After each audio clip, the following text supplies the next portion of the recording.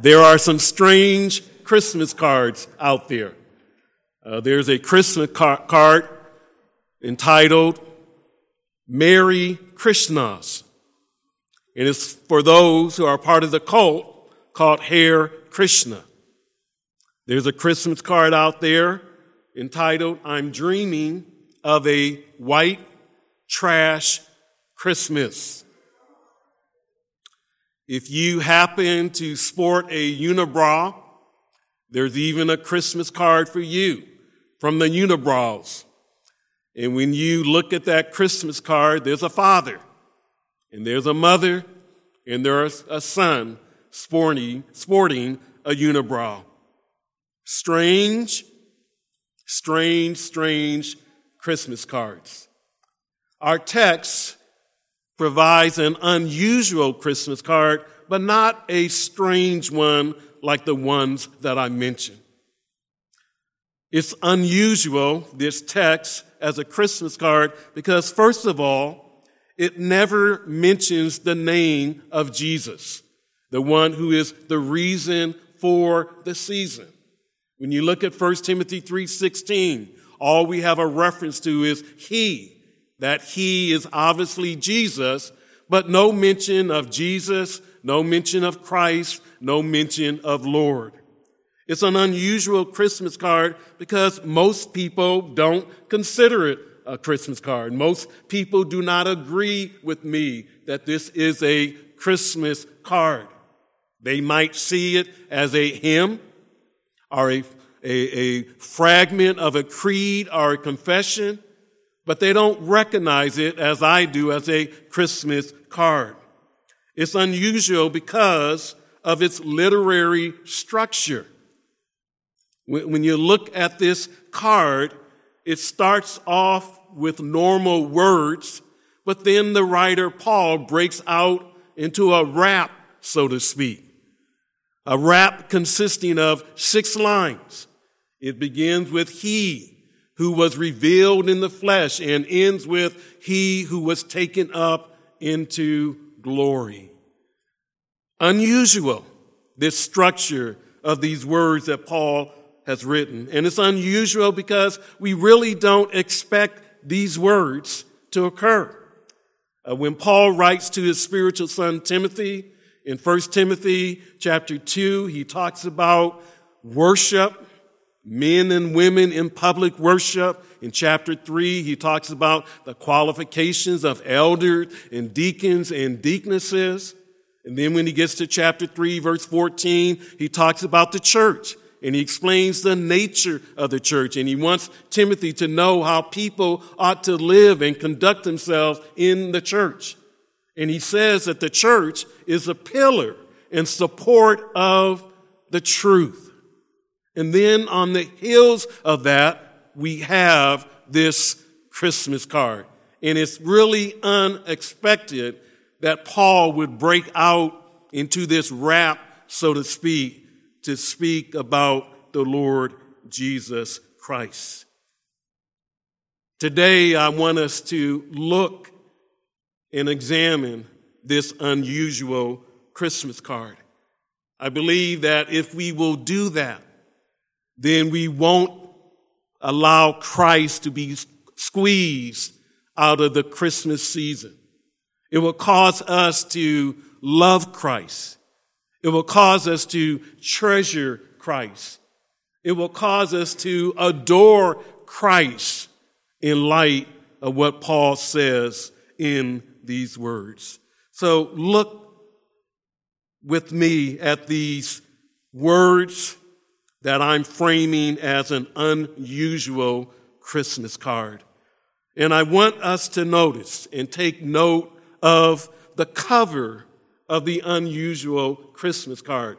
When you think about Christmas cards that you get, a lot of times people put themselves on the Christmas card, but the nature of a Christmas card is to cause you to and invite you to read the information on the inside of the card.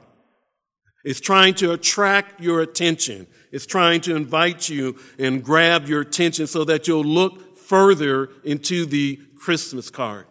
When you look at the cover of this Christmas card.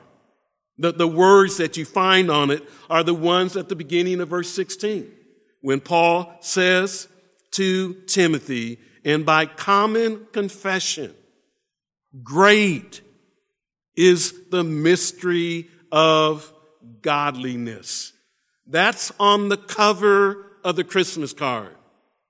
Great is the mystery of godliness. What Paul is highlighting is the mystery of godliness. And in the New Testament, the word mystery refers to something that was hidden, but now has been revealed. It was something that was a divine secret, but now it has become what God has made known.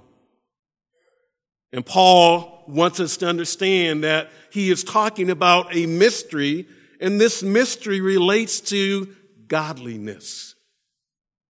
Very important word in 1 Timothy is the word godliness.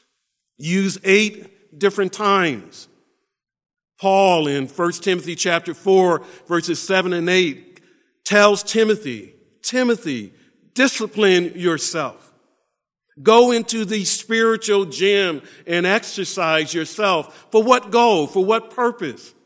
For the purpose of being godly. Godliness doesn't just happen. It doesn't just come because you come to church. You have to go into the spiritual gym. You have to exercise. You have to discipline yourself for the purpose of godliness.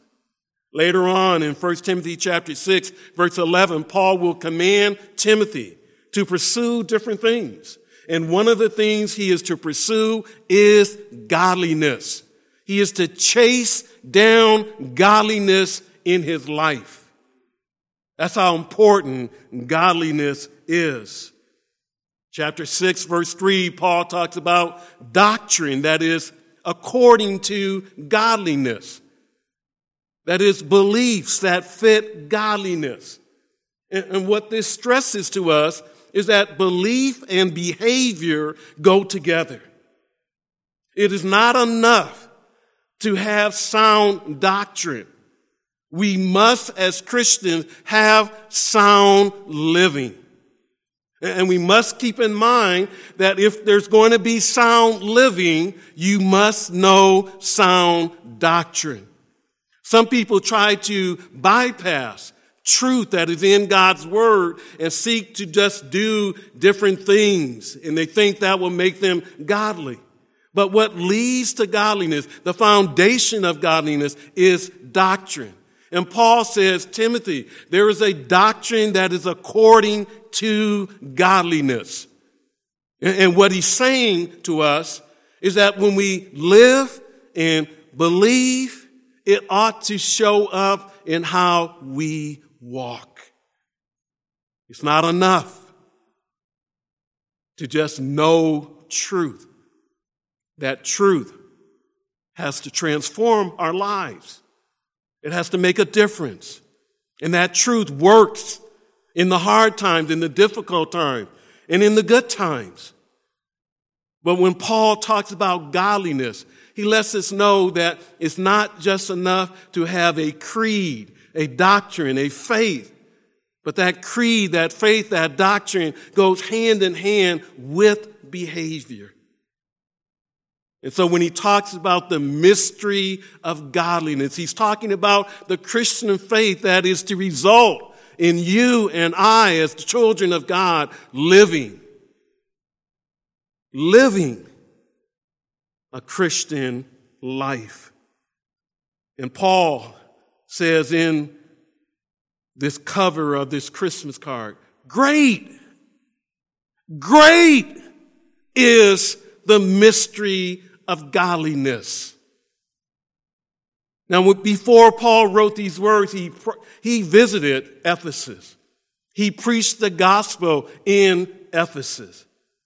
And it caused an uproar. It caused a riot.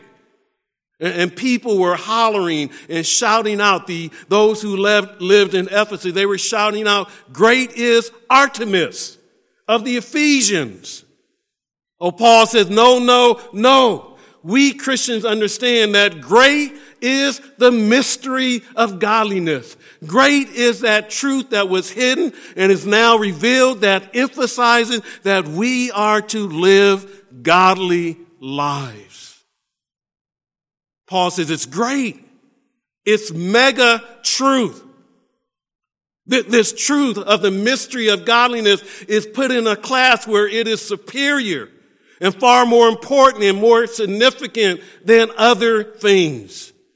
Paul says, let me tell you, just on the cover of this Christmas card, that godliness, as it relates to this mystery, the gospel, is something that is great and important and is superior and is to be elevated above all other ideas.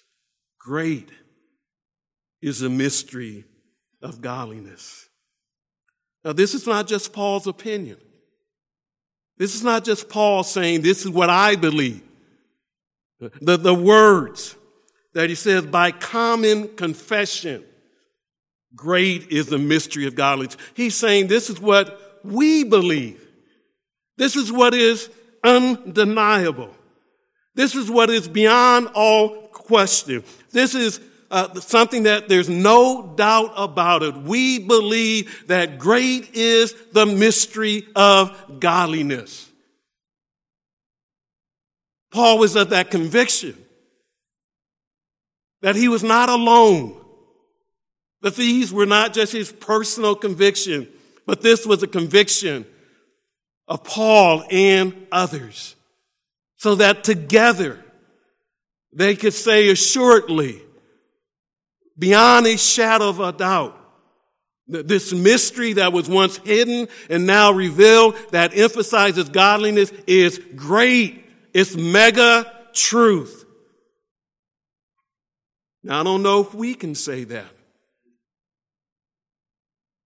but I hope that when we examine the contents of this Christmas card, when we examine what makes up this mystery of godliness, that we will join the chorus, that we will join the choir of Paul and others, and that we will proclaim, great is the mystery of godliness. So join me as we look at the contents of the unusual Christmas card in the last part of verse 16. And the contents are divided into 6 lines. I mentioned that. 6 lines make up Paul's rap about the mystery of godliness.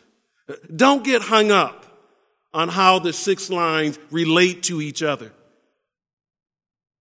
Focus in on what the 6 lines are saying. I do believe lines 1 through 3 are a unit and lines 4 through 6 are a unit. But notice the first line of the Christmas card.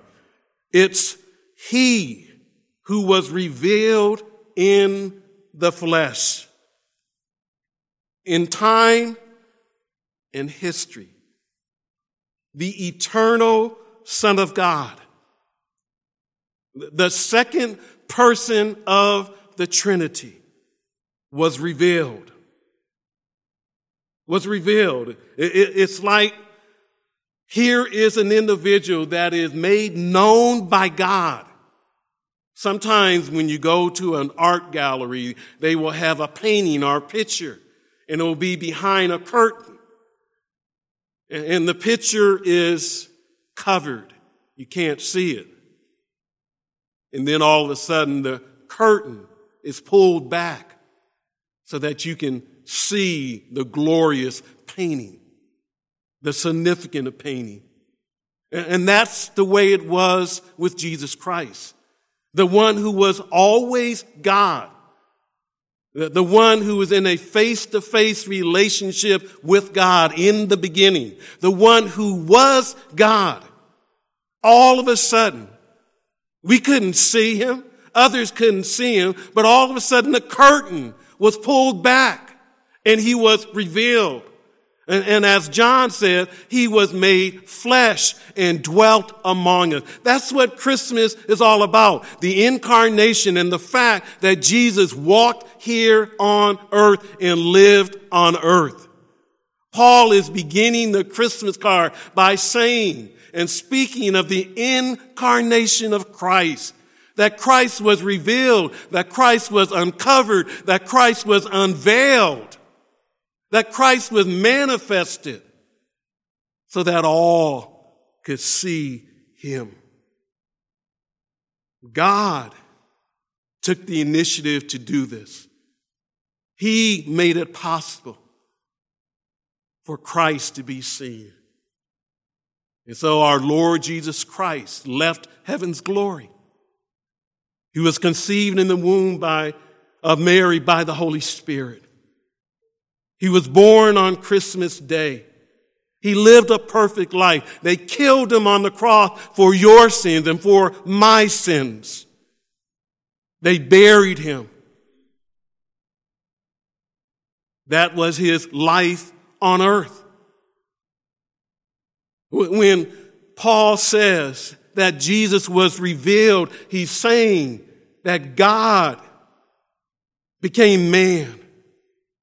That God became incarnate, that God took upon human flesh so that he was 100% God and 100% man as Jesus lived here on earth.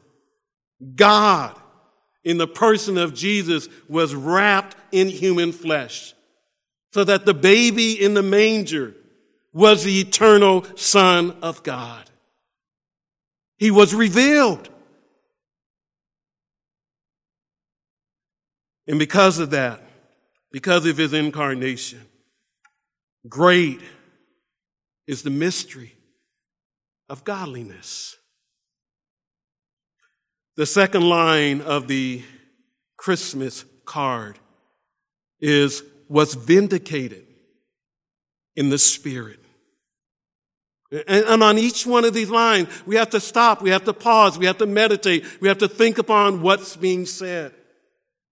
Jesus was vindicated.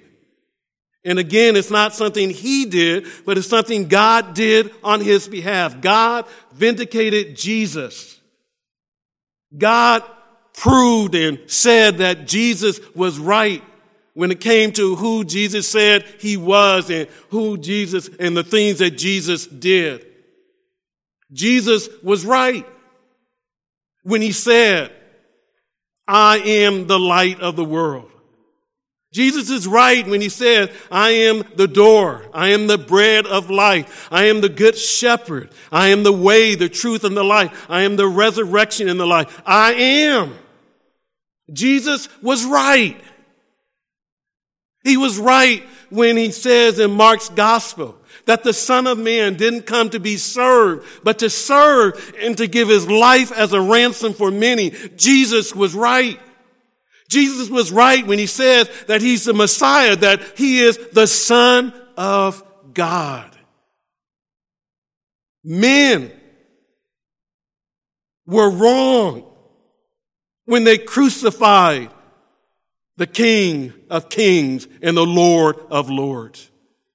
Men were wrong when they hollered out and said, crucify him, crucify him. Men were wrong when they killed him. Men were not vindicated when they were wrong when they placed Jesus in the tomb. And they thought somehow by them standing by the tomb and guarding the tomb that they could prevent God from vindicating his Son. But God vindicated his Son. How? By raising him from the dead. That was the vindication. That was the proof that Jesus was right concerning who he is and concerning what he has come to do. He's right. He's right. He's right. And Paul says that Jesus was vindicated. What a glorious, marvelous truth. That there is evidence, that there is proof that in the court of justice, so to speak, Jesus was vindicated. Men lied about him. Men did not understand his words. Men did not understand his person and work. But Jesus spoke plainly about who he was and what he came to do. And the reason we can trust everything that Jesus said and everything that Jesus did is because God vindicated his Son. God vindicated his Son. Paul says that Jesus was vindicated in the Spirit. If you look at your Bible, some of your Bibles have Spirit with a capital S, meaning Holy Spirit. Some have it with a lowercase s, meaning human spirit. I don't know whether it's the Holy Spirit or the human spirit. All I know, Jesus was vindicated. That much I can be dogmatic about. Whether that took place in his spiritual realm or whether that took place by the Holy Spirit, there's evidence from Scripture that it's both. We do know that the Spirit of God raised Jesus Christ from the dead, and that is evidence that Jesus is the Son of God.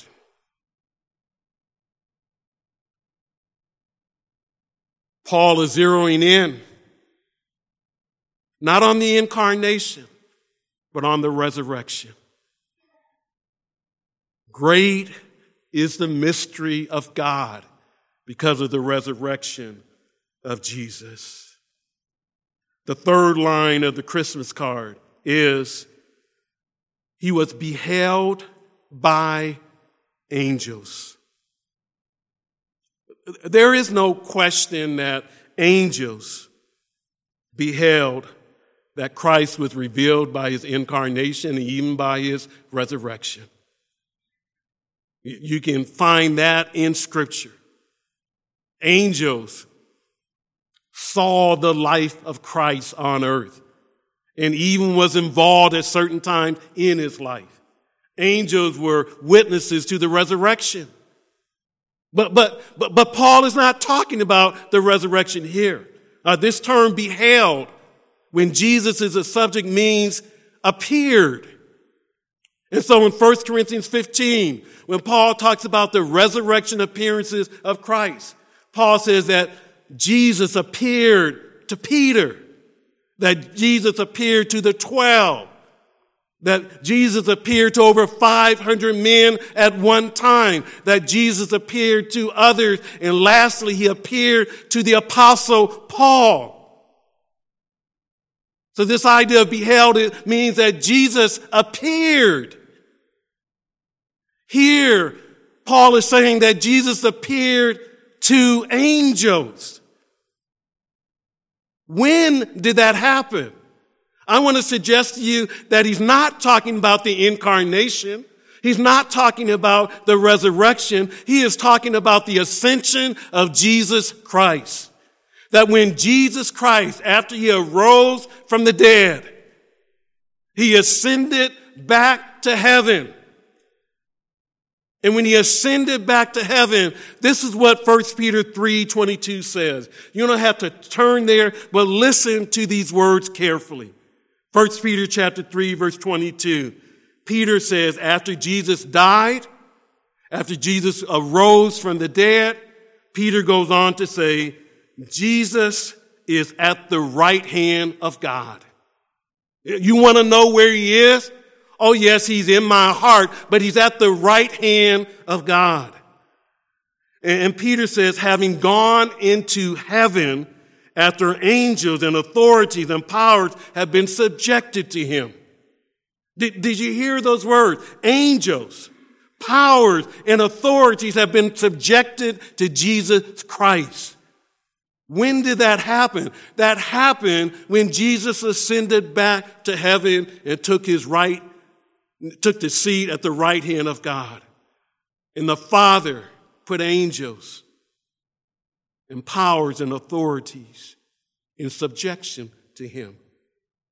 And I want to suggest that subjection involved Jesus appearing to angels. Not just good angels, but evil angels that we call demons. And so what Paul is proclaiming here is not the incarnation, not the resurrection, but the ascension of Jesus Christ. The first three lines come to an end, to a climax. And in my mind, this is enough of a Christmas card. I could take this Christmas card and be happy and content and give it out to others. I mean, to have a Christmas card that proclaims the incarnation and life of Christ, to have a Christmas card that speaks of his resurrection, meaning that he was killed on the cross, he was buried, and he arose from the dead. To have a Christmas card that said that not only did he rise from the dead, but he ascended back to heaven.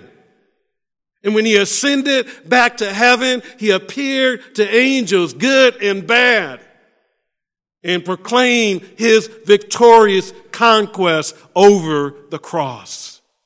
Amen. We can stop, but God doesn't stop, so I won't stop.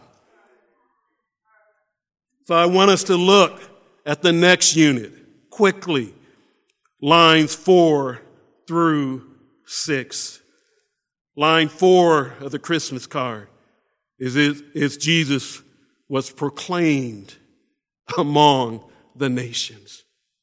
What good is it to have the truth and the knowledge that Jesus is the God-man who walked on this earth, that Jesus lived a perfect life and died on the cross and paid the penalty for your sins and my sin, took your place and my place? What good is it to know that he was buried and raised from the dead and ascended back to heaven and is seated at the right hand of God? What good is that if we don't tell anybody?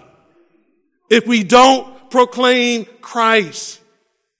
So Paul says here in this Christmas card, he was proclaimed. He was preached. And he's not talking about preach simply from the pulpit. He means preach from the pews. He's not only preached by the preacher, but preached by the people. Christ was preached. And Paul is looking at that time in the early history of the church. Christ is now ascended back to heaven. He's seated at the right hand of God. So what happens? On the day of Pentecost, the Holy Spirit comes, and the church is born, and the church is on fire. They're on fire. They're preaching Christ. They're turning the world upside down. And Paul says, when you look at this Christmas card, Christ that's what's proclaimed. That's the only proper response if you say you believe in the incarnation, resurrection, and ascension of Jesus. Closely related to the fourth line is the fifth line, which reads, believed on in the world.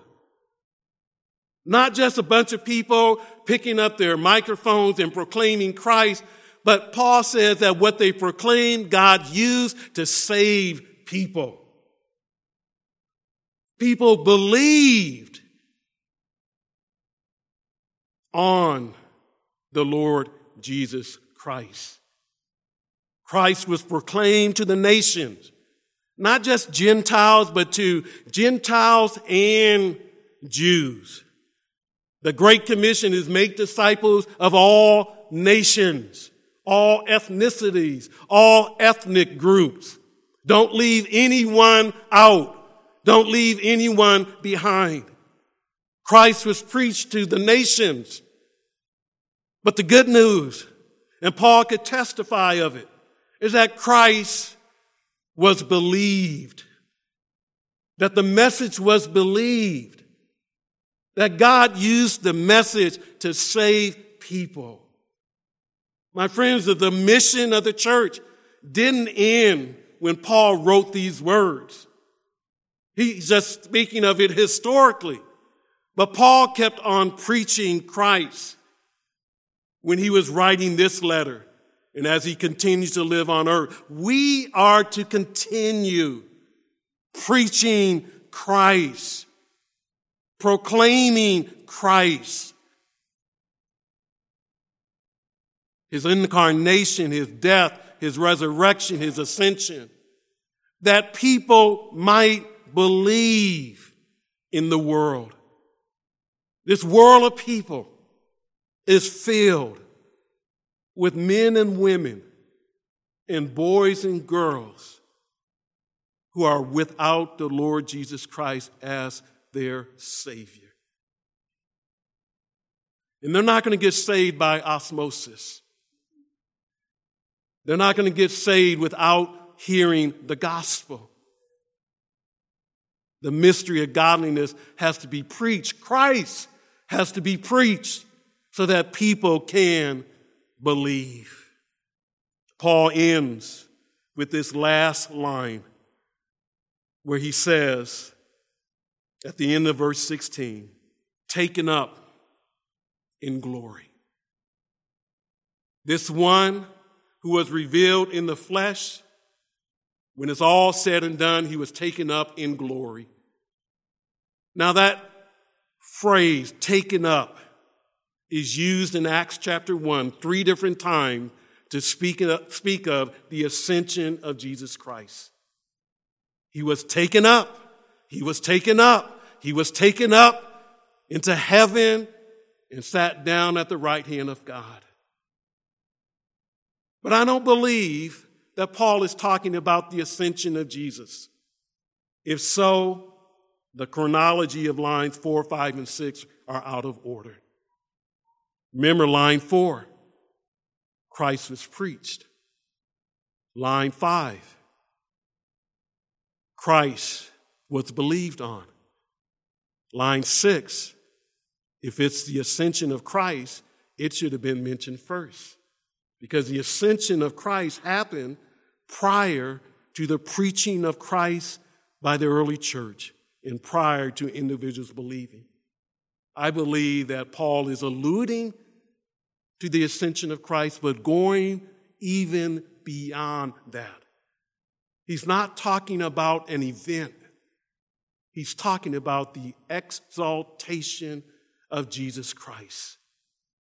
That Jesus Christ was taken up in glory.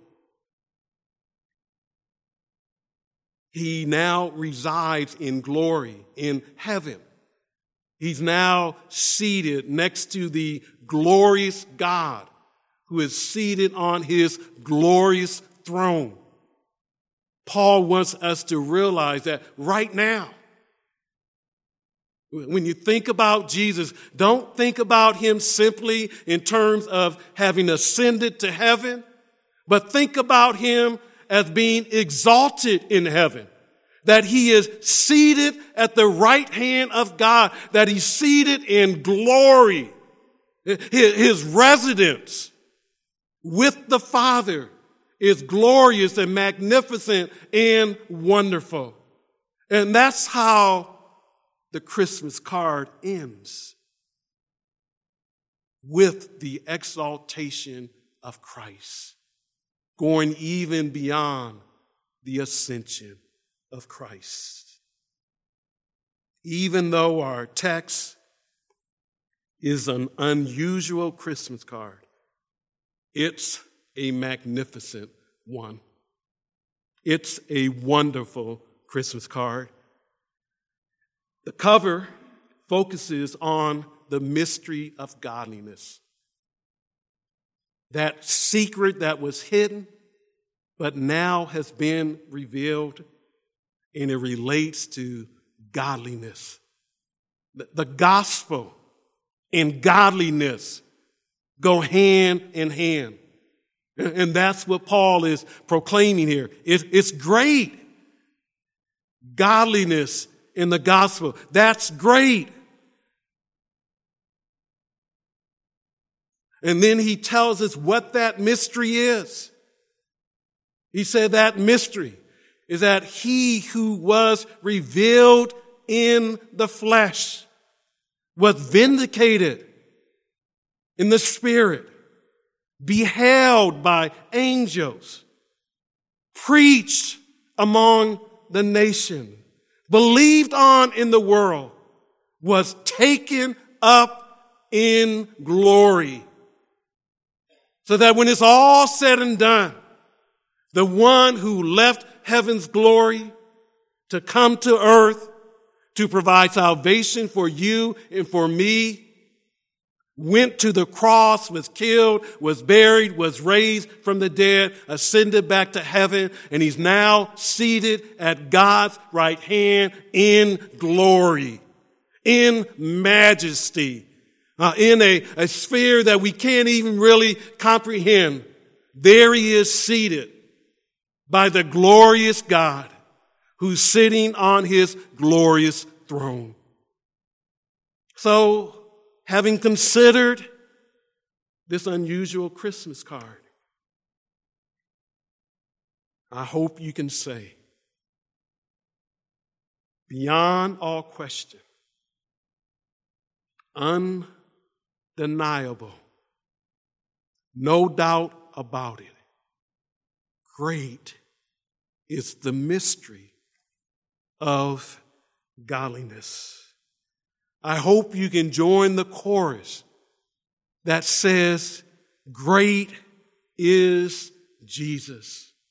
Great is the God-man. Great is the one who left heaven's glory and has returned to heaven's glory, having provided salvation for men and women and boys and girls. This is an unusual Christmas card. But I want to suggest to you that if you will ponder it, if you will read it, if you will think on it, it will cause you to treasure Christ and to love Christ. It will cause you to adore the one who was born on Christmas morning. Let's pray together. Dear Heavenly Father, thank you for Jesus. Thank you for the one who's the reason for the season. Thank you for the one that we learned last week is our great and sympathetic high priest. But thank you for allowing us to see that Christ is the mystery of godliness embodied. Thank you that he was revealed, vindicated, seen, preached, believed on, and exalted. May we treasure this Christ. May we love this Christ. May this Christ be at the center of our lives. May we truly remember that he indeed is the reason for this season. We pray this in Jesus' name. Amen.